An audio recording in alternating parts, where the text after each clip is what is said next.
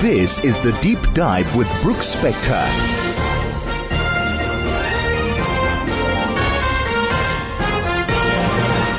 And good morning, and this is The Deep Dive, and I am Brooks Spector as usual, and today we will talk again with David Smith.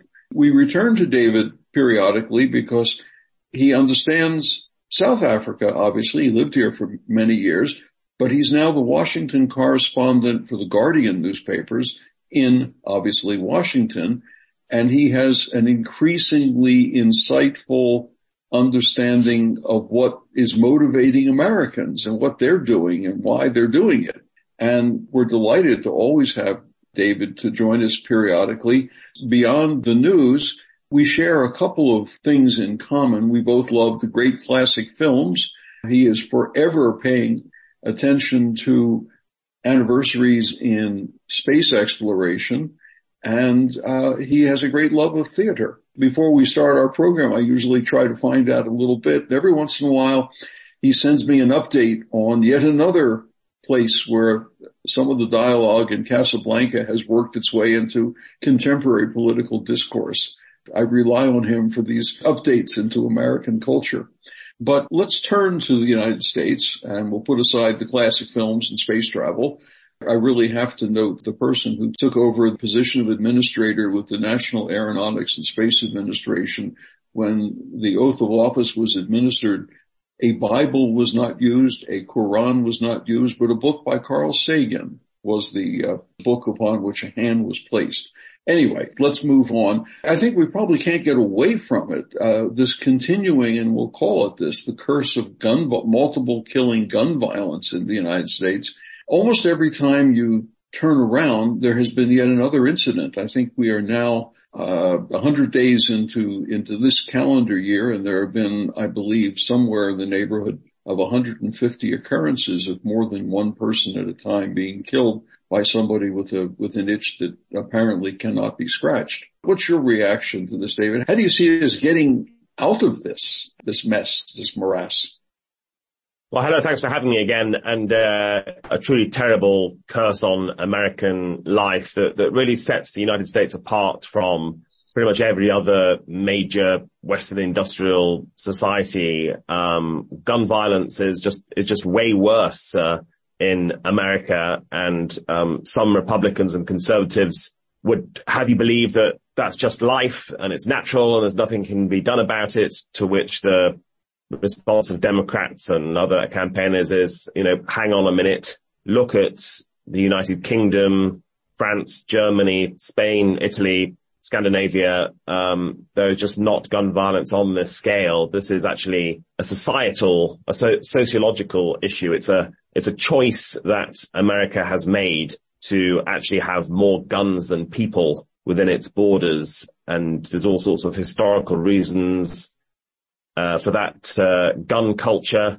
And it's interesting that actually many Democrats, including President Joe Biden, will actually say, I own a gun or two and I enjoy shooting sometimes, but I still believe in gun laws.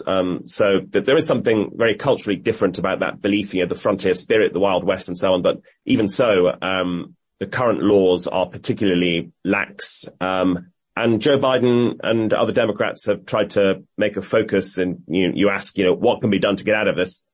Biden is talking a lot about assault rifles. And I think that's quite a good example because fairly recently they actually were banned by Congress. I think it was about 30 years ago, and banned for a spell. And during that time, you could actually see the results. There was a tangible impact. The number of gun deaths did go down. Gun violence was reduced. And when that ban ended and assault rifles came back, the numbers went up again. So, this is not rocket science. This is a fairly obvious cause and effect. But, is such a ban going to come into place soon, or are other measures going to be taken? Quite probably not, at least for a couple of years in the current Congress. Of course, Republicans who are very pro-gun and beholden to the gun lobby, control the House of Representatives. There's very little sign of them taking any action. And what was quite striking after a recent episode of gun violence in which 3 school children died, and that was in Nashville, Tennessee, and 3 adults as well. Really, what struck me, what was different, you heard from both sides an acknowledgement. Not much is going to get done about this. Joe Biden said very openly and publicly, we passed some bipartisan legislation last year that did take some measures, red flag laws, which mean you can, if you think someone in your community is a danger, you can report them to authorities, tightening background checks on gun buyers and so on. He said, frankly, that's all we can do. I have no more powers in my presidency. It was an acknowledgement of the finite reach of the president. And then on the Republican side, you actually heard some members of Congress saying, can't do anything about this. This is life. This is the way American culture is.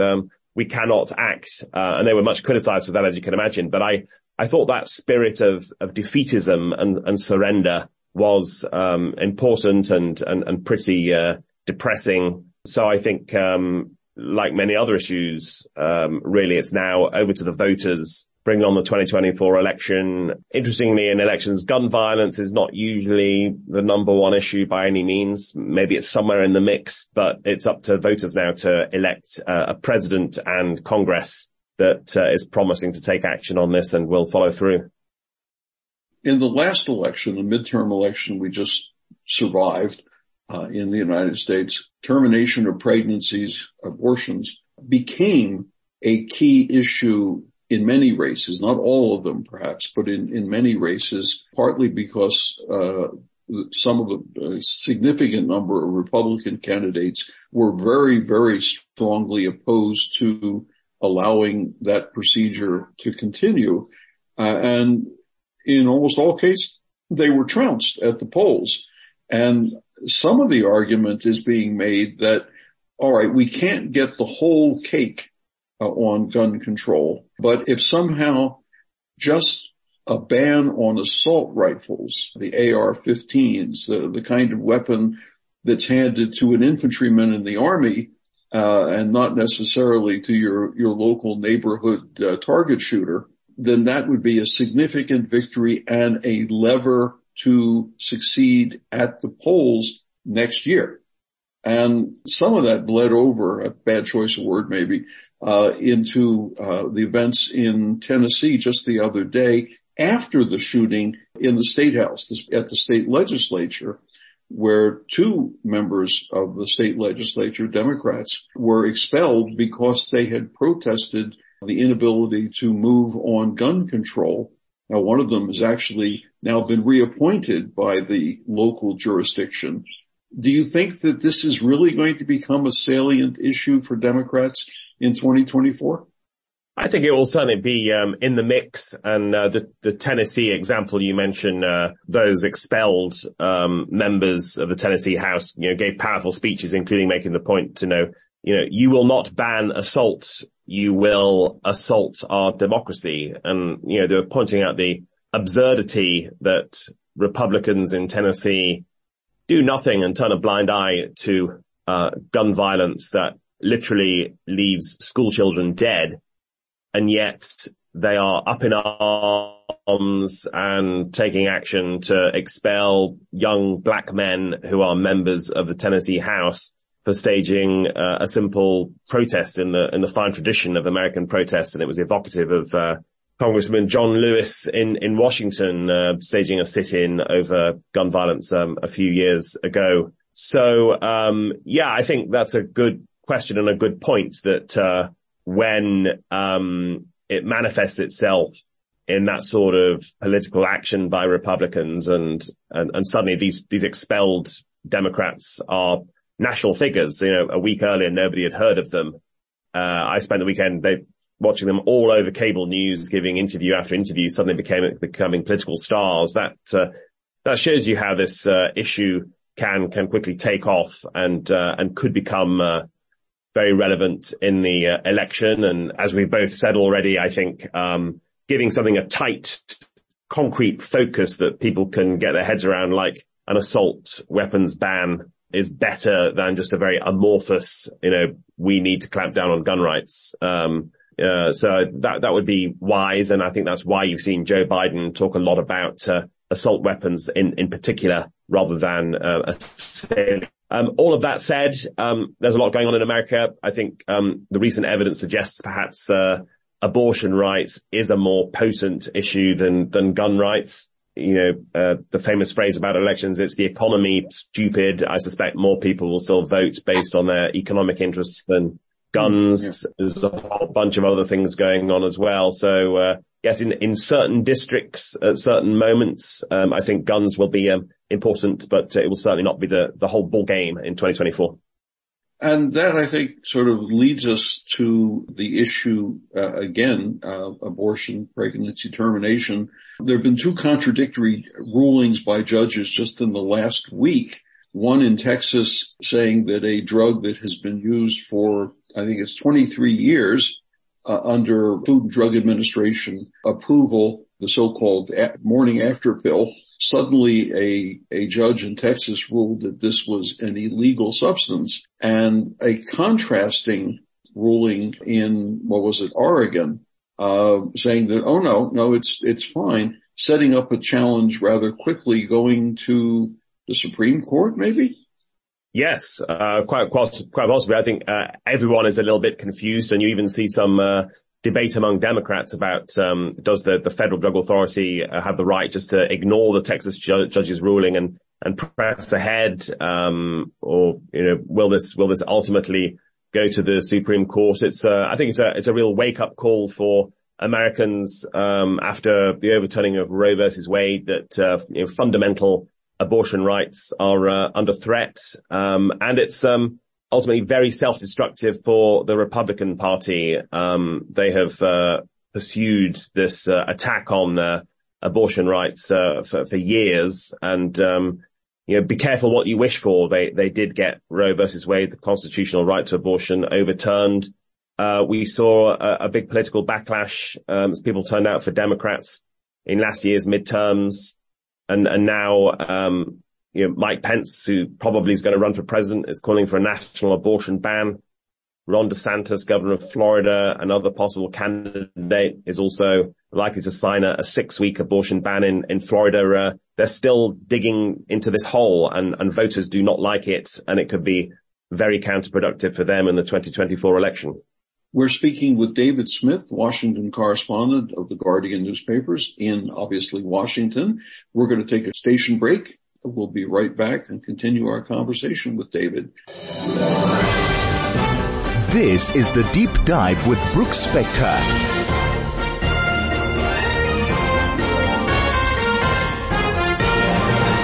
This is indeed The Deep Dive, and I'm Brooks Spector. I'm delighted to be speaking with David Smith, Washington correspondent for the Guardian newspapers, and we're doing a real tour de horizon, as we say, of American politics and where it's all going to lead us to. I guess we would be in trouble if we didn't somehow mention the trials and tribulations of a certain former president. Although he didn't have to do the perp walk in New York City, he did get fingerprinted, and he did have to go to an arraignment where they read 34 charges against the man, and he did not look like a very happy camper. And there are more cases coming his way, it would appear. That's right. It was a mix. In some ways, he was humbled and treated like a common criminal, and that he had to show up at court. There's a memorable video clip of someone not holding a door open for him. He had to open his own door, which maybe the first time in many, many years Donald Trump has had to do that. As you say, he was fingerprinted, and he had the humiliation of just sitting in a courtroom with police officers behind him, having these charges read to him. For anyone, it's humbling. On the other hand, he was not treated like a person of color who's arrested by the police and treated roughly and with little respect. He did not have to have his photographic mugshot taken, although that did not stop his campaign putting out a fake mugshot for marketing purposes, whipping up fundraising. he did not have some of the other basic things that people have to go through, and obviously huge security presence, absolute circus of media in downtown Manhattan. And that night Trump was back in his safe space at Mar-a-Lago, his home in Florida, giving a speech. Now the judge had said, tone down the rhetoric, don't incite violence. And so, of course, typical Trump, he gives a speech where he insults the judge, says he's got a Trump-hating wife, Trump-hating daughter, attacks all the other prosecutors in all the other investigations going after him. I think in the short term, this day was actually a boost for Donald Trump politically. Someone wrote in the attention economy, Donald Trump is the world's richest man. He was where he wants to be with every camera on him, starving his Republican primary rivals of oxygen and really showing his dominance of the Republican Party because, in normal circumstances, look, here's a candidate facing criminal charges over paying hush money to a porn star. In the old Republican Party, his rivals would have seized on that like lions. In the Trump Republican Party, they were actually defending him, which is astonishing when you think about it, and claiming, There were a couple who didn't. There were a couple who voiced criticism. Chris Christie and Asa Hutchinson, both former governors, said enough of this already. Indeed. Christie's not officially a candidate yet. I mean, he may run. We'll have to see. Hutchinson is running, and yes, he thinks Trump should drop out. But neither of these, at least so far, are remotely serious contenders. Ron DeSantis is by far the main challenger to Trump in every opinion poll, and he effectively sided with Trump and joined Trump's argument that this is a conspiracy by Democrats and the deep state and so on and so on. So it did appear to give Trump a boost in the opinion polls in the Republican primary. Certainly gave him a shot in the arm in terms of fundraising. I think they're saying $12 million or something crazy. However, I think in the longer term, as you would expect in such a case, it probably is damaging to him in a general election for millions of Democrats and independent and moderate voters. Being charged over hush money to a porn star is not a good look, and it's probably going to weaken him in a general election, and probably the events of last week just increased by a few percentage points the likelihood that next year's election will be a replay of 2020 between Joe Biden and Donald Trump, and also increase the likelihood of the same result where Joe Biden wins by several million votes. Think about the case in New York, where he is now formally charged with the various problems in getting the money to the adult film star. There are other cases that may well show up, over the next couple of months. The one in Georgia where he's clearly been recorded as saying, you'll have to go out and find 11,780 votes for me so I can win the state, even if they didn't exist. And then the two investigations by the Justice Department, the federal Justice Department's special prosecutor, the one on the insurrection at the Capitol and his role in it a year and a half ago, and the other one, the basement at Mar-a-Lago with all those top secret classified documents shoved this way and that way, mixed together with souvenirs from state dinners. Does it seem likely to you, as this continues to, as yet another penny drops every couple of weeks, every month or so, the cumulative effect of this will begin to show? Yes, there was that sense in the Manhattan court last week that this is just the first raindrop in an oncoming thunderstorm. And actually, the Stormy Daniels case might become a bit of a footnote and be overshadowed by the many, many cases to come, which you've run through there. At his speech at Mar-a-Lago that night, Trump seemed to spend most time talking about the classified documents he was at the scene of the crime at Mar-a-Lago itself, and spinning many lies and falsehoods about the circumstances of that case. And there are experts who think his mishandling of classified documents, his refusal to comply with the subpoena is perhaps the most clear cut, is the easiest one to bring against him. There's not much wiggle room for him there. And that does loom this year. And yes, you're right. Certainly the challenge, his attempt to overturn the election in Georgia, all indications are that could be imminent and very serious and far-reaching, and could actually implicate a lot of people, not just Trump, but many of his allies. And I wrote an article last week where I spoke to some political analysts and experts and Republicans who dislike Trump, and certainly at least some of them were arguing indeed that the cumulative effect of all these cases could eventually bury him. The Stormy Daniels one he can shrug off, and there are debates over how strong that case actually is legally, and is it based on an untested legal theory. But some of these others, maybe it will be harder for Ron DeSantis and other Republicans to defend him. Maybe they will turn on him, and perhaps not even Trump can survive the absolute onslaught. My worry is that it all becomes a bit of a car crash, and these various criminal charges come closer and closer to the Republican primary, just when his base is at his most energized, and it leads to protests and potential violence. There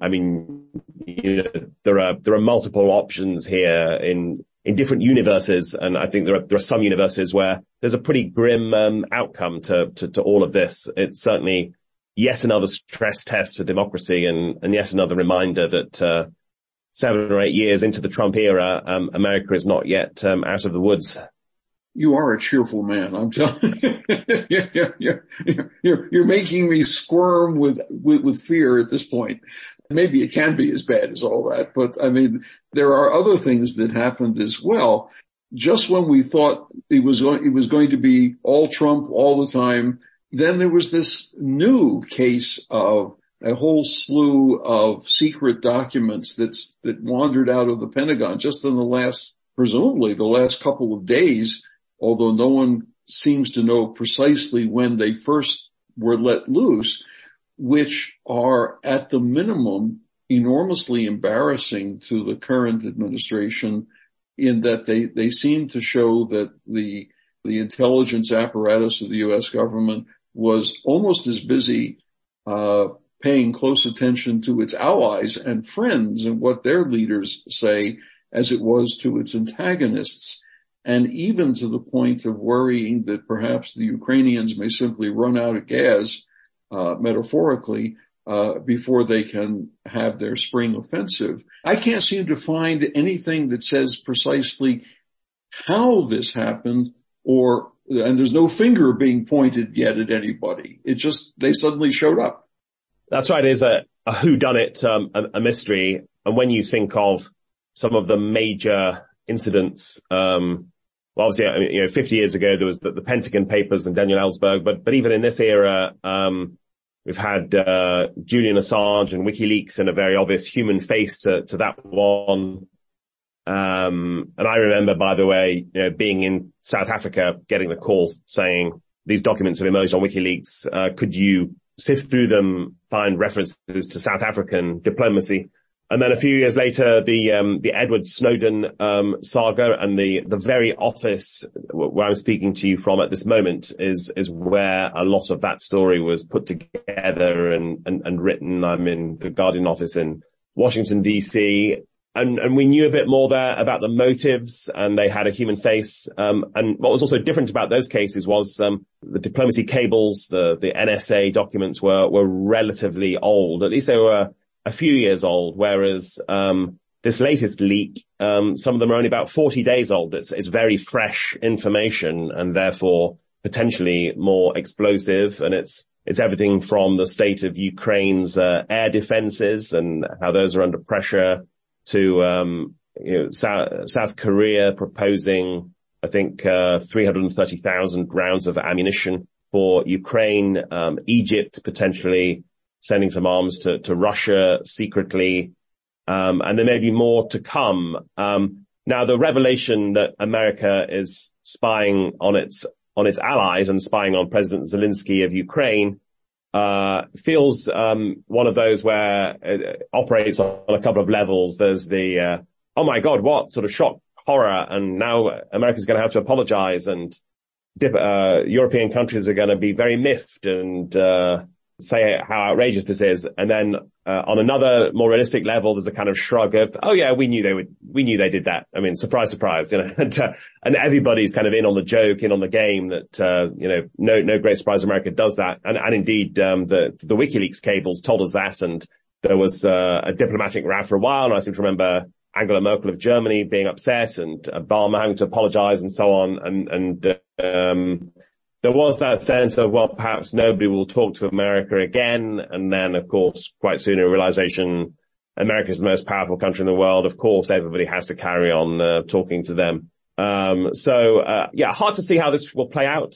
Definitely embarrassing for now for America. I suspect a few years hence people won't remember it so much, but it's interesting what it may tell us about the Ukraine war, in that it's far from over. Ukraine definitely has weaknesses and problems, and of course they do, facing Russia. And a crucial question, I think, really is, does this diminish morale and reduce support for Ukraine, and make some people, even in Washington, but also in Europe, sort of say, actually, this is harder than we thought, we've got to pull out? Or some would hope, does it have the opposite effect and say, my God, Ukraine could still lose a lot of territory here. We need to redouble our efforts and strengthen those air defenses and so on. I'd say hard to predict the political fallout. We're speaking with David Smith, Washington correspondent of the Guardian newspapers, giving us updates on the way in which Washington and the rest of the country, in fact, are responding to news items. We're talking about the latest round of leaked documents. And before we go to a station break, I'll just toss out to you, and we'll think about this for a second. Before World War II, the Secretary of State, Henry Stimson, when asked about espionage matters, he puffed up his chest a bit and said, "Gentlemen do not read each other's mail." Obviously, gentlemen do read each other's mail these days. We'll be back with more with David Smith in just a minute. This is The Deep Dive with Brooks Spector.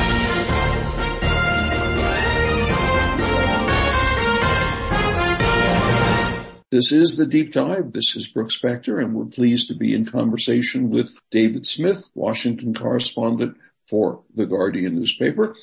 And not surprisingly, because America seems to have an election almost every afternoon, eyes are beginning to focus on the idea that there is, in fact, an election next year, and the primary season is just, 6-8 months away. And if you are going to be a declared candidate, now is the time, or pretty soon.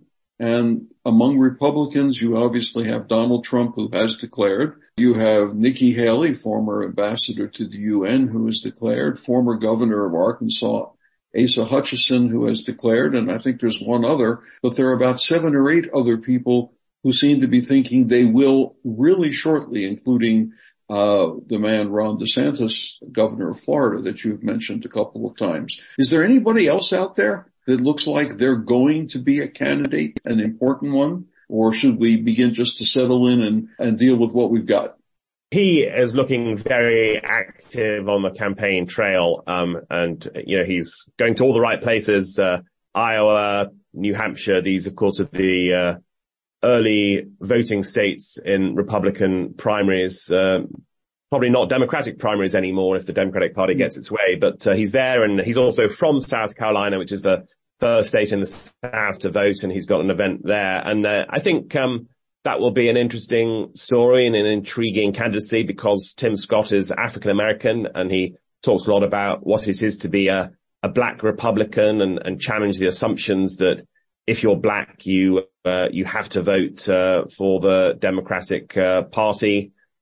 And he talks about individual merit and pulling himself up by his bootstraps kind of thing. But with him and Nikki Haley also from South Carolina, and some of these other candidates too, there is the suspicion that they are trying to make a mark with a view to becoming Donald Trump or Ron DeSantis' vice president. So one thing to watch is to what extent do they attack their rivals. And certainly so far, I mean, in the past, Tim Scott has usually been pretty loyal to Trump, and even now she's an official candidate and holding many events, by the way, and raising a lot of money, although not doing very well in the polls. Nikki Haley is also generally pulling her punches, not going after Trump, because she knows that would alienate his base and would scuttle her chances of becoming his vice president.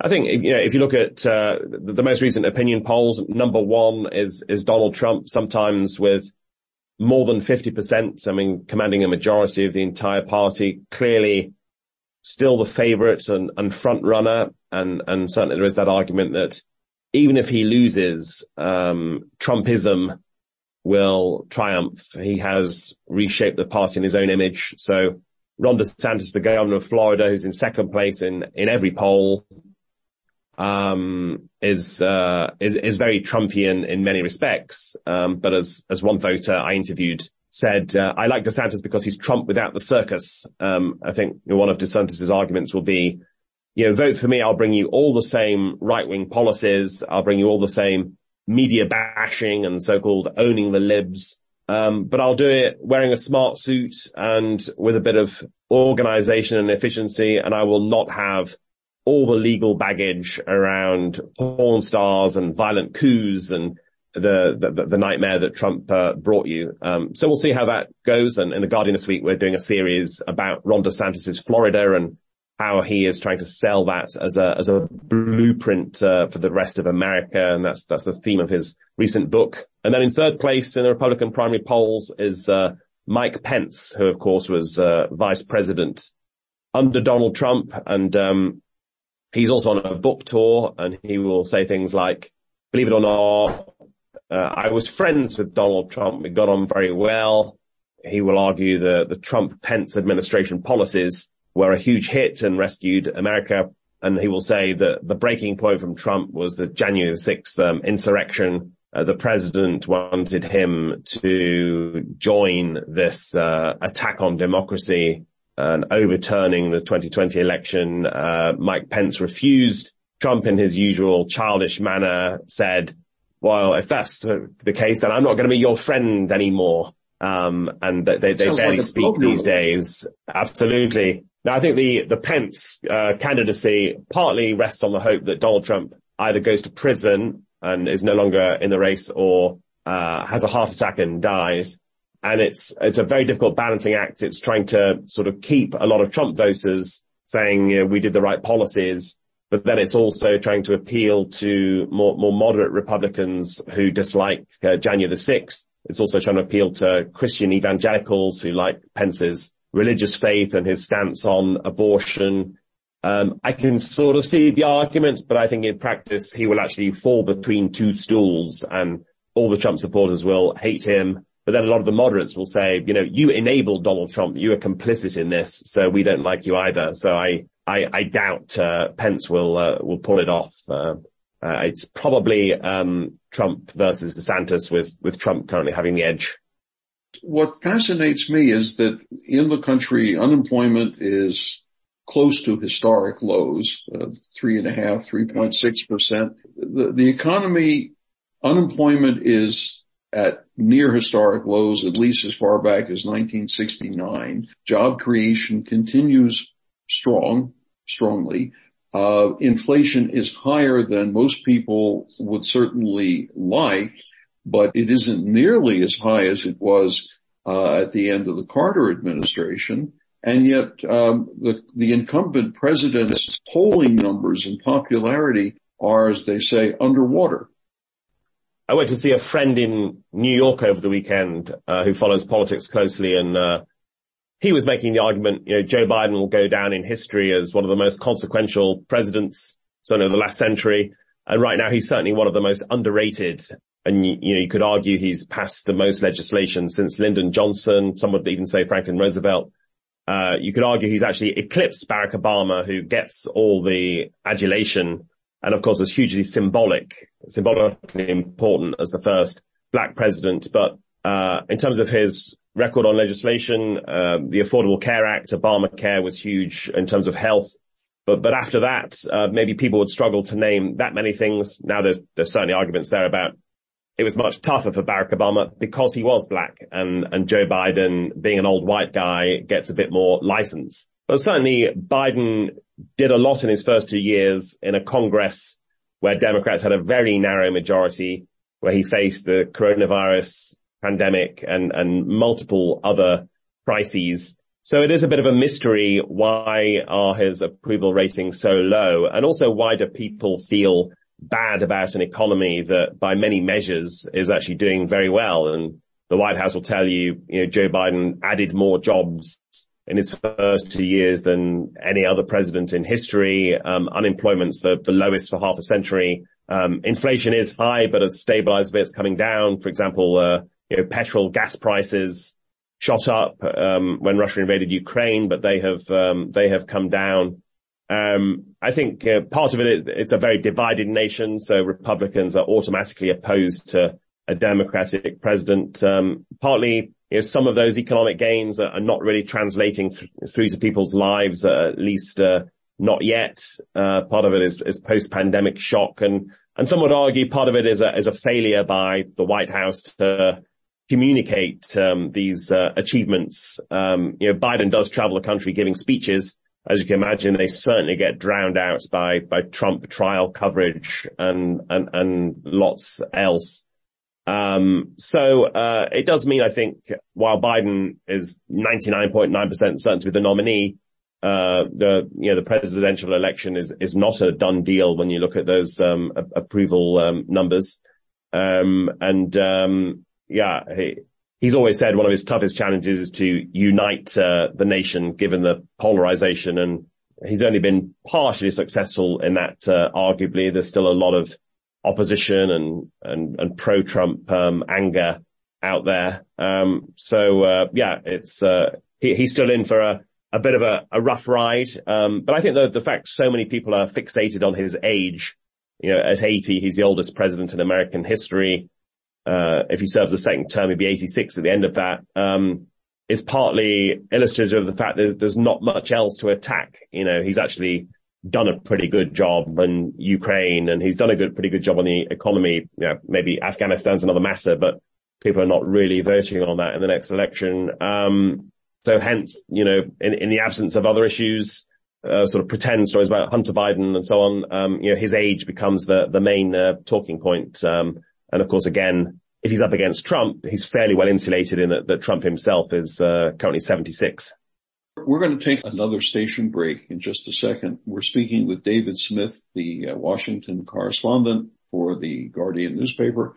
But I want to pose a question to you to think about. And when we come back, maybe we can explore this in remaining minutes. We haven't talked about the Biden foreign policy very much, and it doesn't get all that much discussion, it seems, but three contrasting examples. Because of the Ukrainian war, the Biden administration has managed to invigorate a NATO relationship among its members in the service of one particular goal, which is supporting Ukraine in its moment of travail. On the other hand, the American relationship with China, which seems to go from bad to worser, if I can say a word like that on air, almost on a daily basis.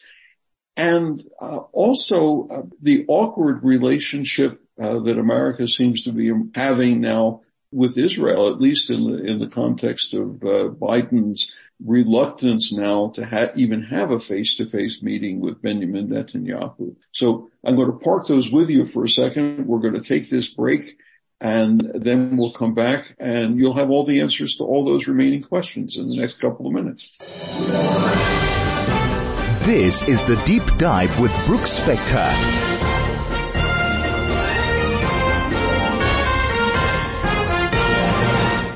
This is the Deep Dive. This is Brooks Spector, and we're speaking with David Smith of the Guardian newspapers, and he is in Washington. He's the Washington correspondent, and we turn to him periodically to get a sense of what's happening in Washington and in the country as a whole. And just before our last break, I posed a question for him to think about the foreign policy circumstances of the U.S., three different circumstances: the U.S. and NATO, the U.S. and China, and now the United States and Israel. David. Well, foreign policy is a big part of Joe Biden's political career. He was on the Senate Foreign Relations Committee for years when he was a senator. And certainly you will hear his allies and advocates say Joe Biden really gets it, and he has the expertise. And as in so many other ways, when it's argued that he was the perfect president for the coronavirus pandemic because he suffered grief and loss of his own, he was the right man for the right moment. Similarly, they will say in a world spinning out of control, a world in crisis, Biden was the perfect fit because he's a steady hand. He's very experienced. I think he was born during World War II, and he's one of those last political figures who is a real believer in the transatlantic partnerships and the alliances that came out of World War II and that kind of multilateralism. And never more needed, of course, than after the Donald Trump presidency, which instilled fear and anxiety in allies around the world. He was an agent of chaos. Everything was up for question. Can we rely on America anymore? You could almost hear the sigh of relief in European capitals when Trump lost to Biden, and okay, here's a man we understand again. Although you do certainly still hear those whispers, those anxieties about, well, hang on a minute, what if Joe Biden loses to Trump in 2024, where maybe we can't trust America anymore, and Biden himself talks about how allies ask him that.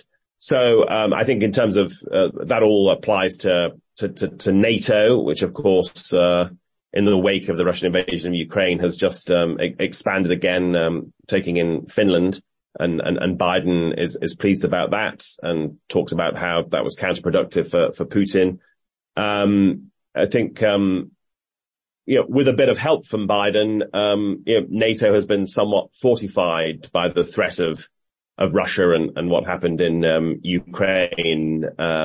It's the old story. It's like getting a vaccination for an illness. You can be cruising along and taking it for granted, but when a threat emerges, it actually forces the antibodies to act. It kind of strengthens you again. And suddenly, in the way that journalists suddenly realized what they were for during the Trump presidency, likewise, NATO now has plenty of reason to understand what it's for. I've certainly seen some interesting arguments that the Russian invasion of Ukraine has also taught Europe a lesson about how it actually is still pretty dependent on the US. There's been talk in the past of Europe can stand alone and should stand alone, and we need to wean ourselves off dependency on American military might and economic might and so on. But certainly there are some who would argue the last year or so has shown actually Europe does really desperately need America to step up and intervene on these occasions, and that again is worrying if you look at Trump and DeSantis's remarks on Ukraine and some Republicans. So it's not guaranteed for forever.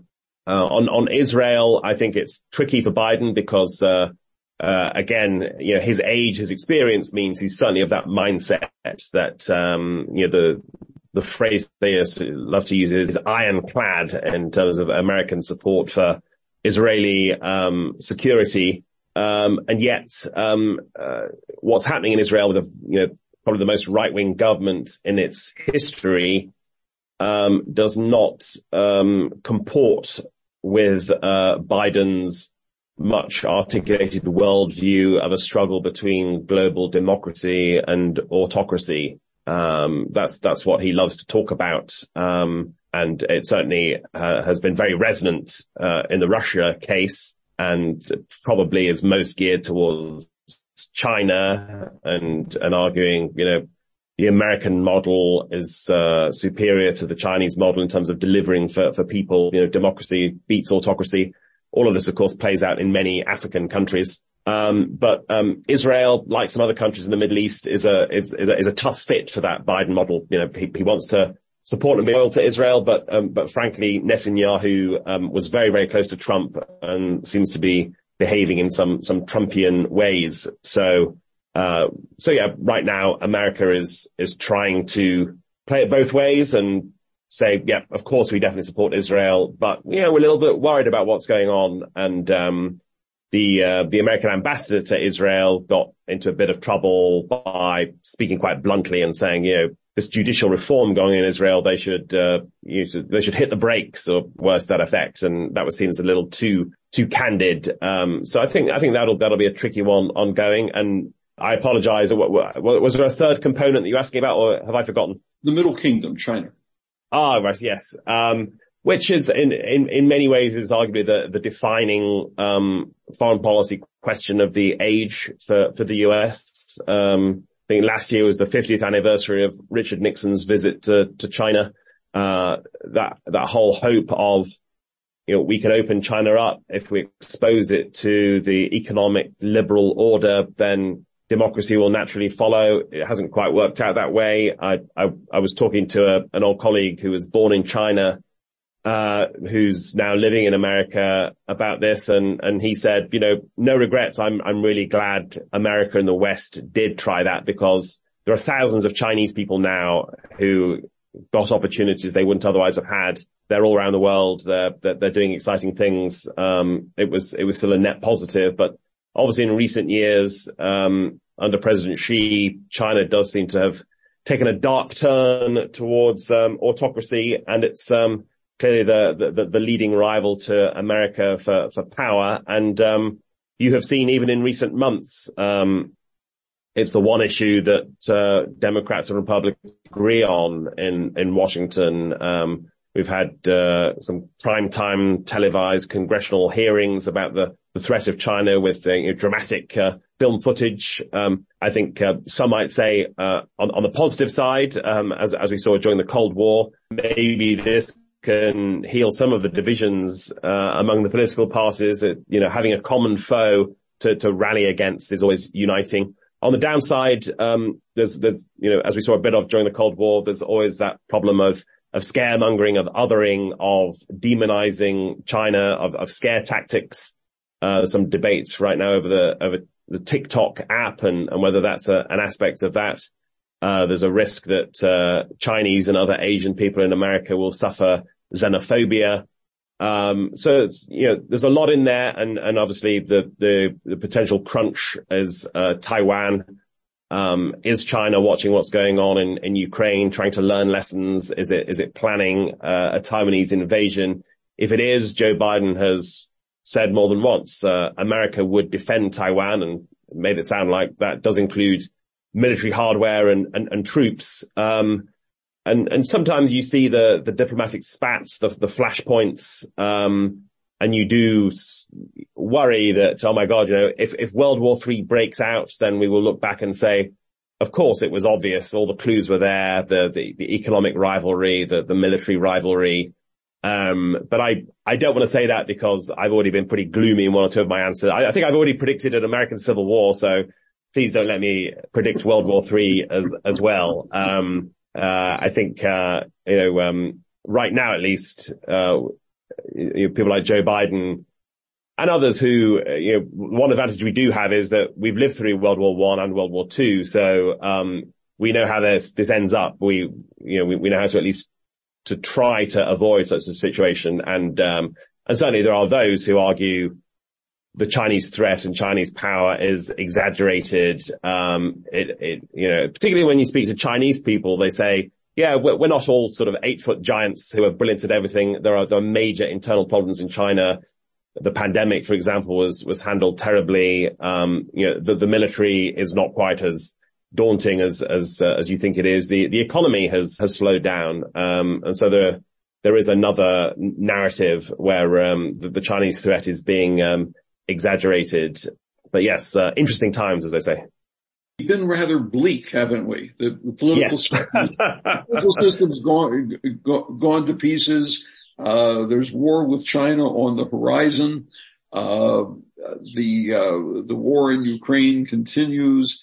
Can you point to some green shoots in the next minute or two, a couple of minutes maybe, things that you say they don't get the headlines, but they should because they're important?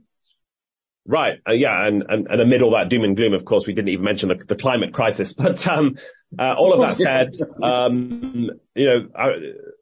the 2020 election, there are predictions of civil war in America. Actually, the election ran tremendously smoothly, and Joe Biden won handily. And I think time and time again, guns, abortion, the things we've talked about in America, the majority of people actually are making sane, rational choices, and election after election now that has translated and into the results. That may well happen again in 2024. As a lot of politicians say, people like Barack Obama say, there is always terrific hope in young people. I remember going to the African Leadership Academy near Johannesburg. I've seen it in the US as well. New generations coming through with different world perspectives and ideas to solve problems. Tremendous hope and enthusiasm there. And if you really want something hopeful and optimistic, I heard an item on the radio the other day that stuck with me. It was the conceit, if a newspaper was only published once a century, what would the headline be? And, you think to yourself, it must be terrible stuff about plagues or world wars or nuclear bombs and even the climate. And actually, the guy who came up with this question, his answer was, the dramatic increase in life expectancy for the human race. And I can't remember what the exact figure is. Maybe it's 10 years or 20 years over the course of a century. But, if you think about how profoundly that has affected us in improvements in science and healthcare, and the recent example of the COVID, vaccine, that is grounds to be optimistic. Millions and millions, billions of people are living much longer than they used to, a century ago. And that surely is a positive sign of progress. Yes. I mean, it is easy when you want to look at, the news. It's almost always you focus on the old adage for the media. If it bleeds, it leads. Or the other example with that is, a newspaper would never write about a plane taking off and landing, but it would always write about a plane crashing. And I get that. Well, I mean, you could always write the story, 10 million air flights departed and landed safely. 2 crashed. Right. And that's a good way of looking at it. Yeah. And that those numbers are approximately right. Because of the increased safety considerations, the upgrades in technology and communications, and the real-time management of where every single plane on the planet is at any given moment. It's much safer to fly now than it was when either of us were much younger. But that doesn't make the headlines. And also you began this talking about space and space exploration. There's so much to celebrate there with the James Webb Telescope was a fantastic piece of human ingenuity, and it works and is allowing us to peer into the origins of the universe. NASA just announced the Artemis team who will fly around the moon for the first time in half a century. It includes a person of color and a woman, first time on a moon mission. And in the next few years, we will see the first woman and first person of color, I think, actually set foot on the moon. And the plan with that is to then build towards a mission to Mars. So if you want your Star Trek dose of utopian idealism, look to the stars where, with commercial entrepreneurs, more and more possibilities are coming up. Well, I mean, in addition to the people you've mentioned in the Artemis crew, there's also a Canadian. Yes, there is. Yeah, it's an international crew, and it's broadly representative of the population of the planet, which I think is clearly intentional and meant to send a message. Not only are we back, but we are back, all of us. I saw the crew interviewed on late night TV, and I think the Canadian made the point that, America did not need Canada to be part of this. It's perfectly capable of doing it, but it did want to make that statement of inclusivity. And of course, it was interesting, even during the Cold War, America and the Soviet Union cooperated a huge amount in space, and the astronauts, cosmonauts, the engineers, all got on tremendously well. It'll be a fascinating test now whether America and China can do the same. And so far the signs are not great, but, at this part of this conversation, we're trying to be upbeat and optimistic. So, let's not reflect on that too much. I'm tempted to say we've been speaking with Jean-Luc Picard, but I can't quite do that. We've been speaking with David Smith, the Guardian correspondent in Washington, a man who's intimately familiar with many African nations. He served for years in Johannesburg, where we got to know him. And now he's in America, which is his wife's home, actually. I should probably have mentioned that as well. Another international couple on the move. And although we've had some bleak moments in this conversation, I think we ended on a higher plane and a higher note. And I want to hear the sounds of Alexander Courage's music coming in now. Let's see if we can do that. But it's been a pleasure to talk with you as always, David. Thanks very much for sharing your time with us. Thanks for having me.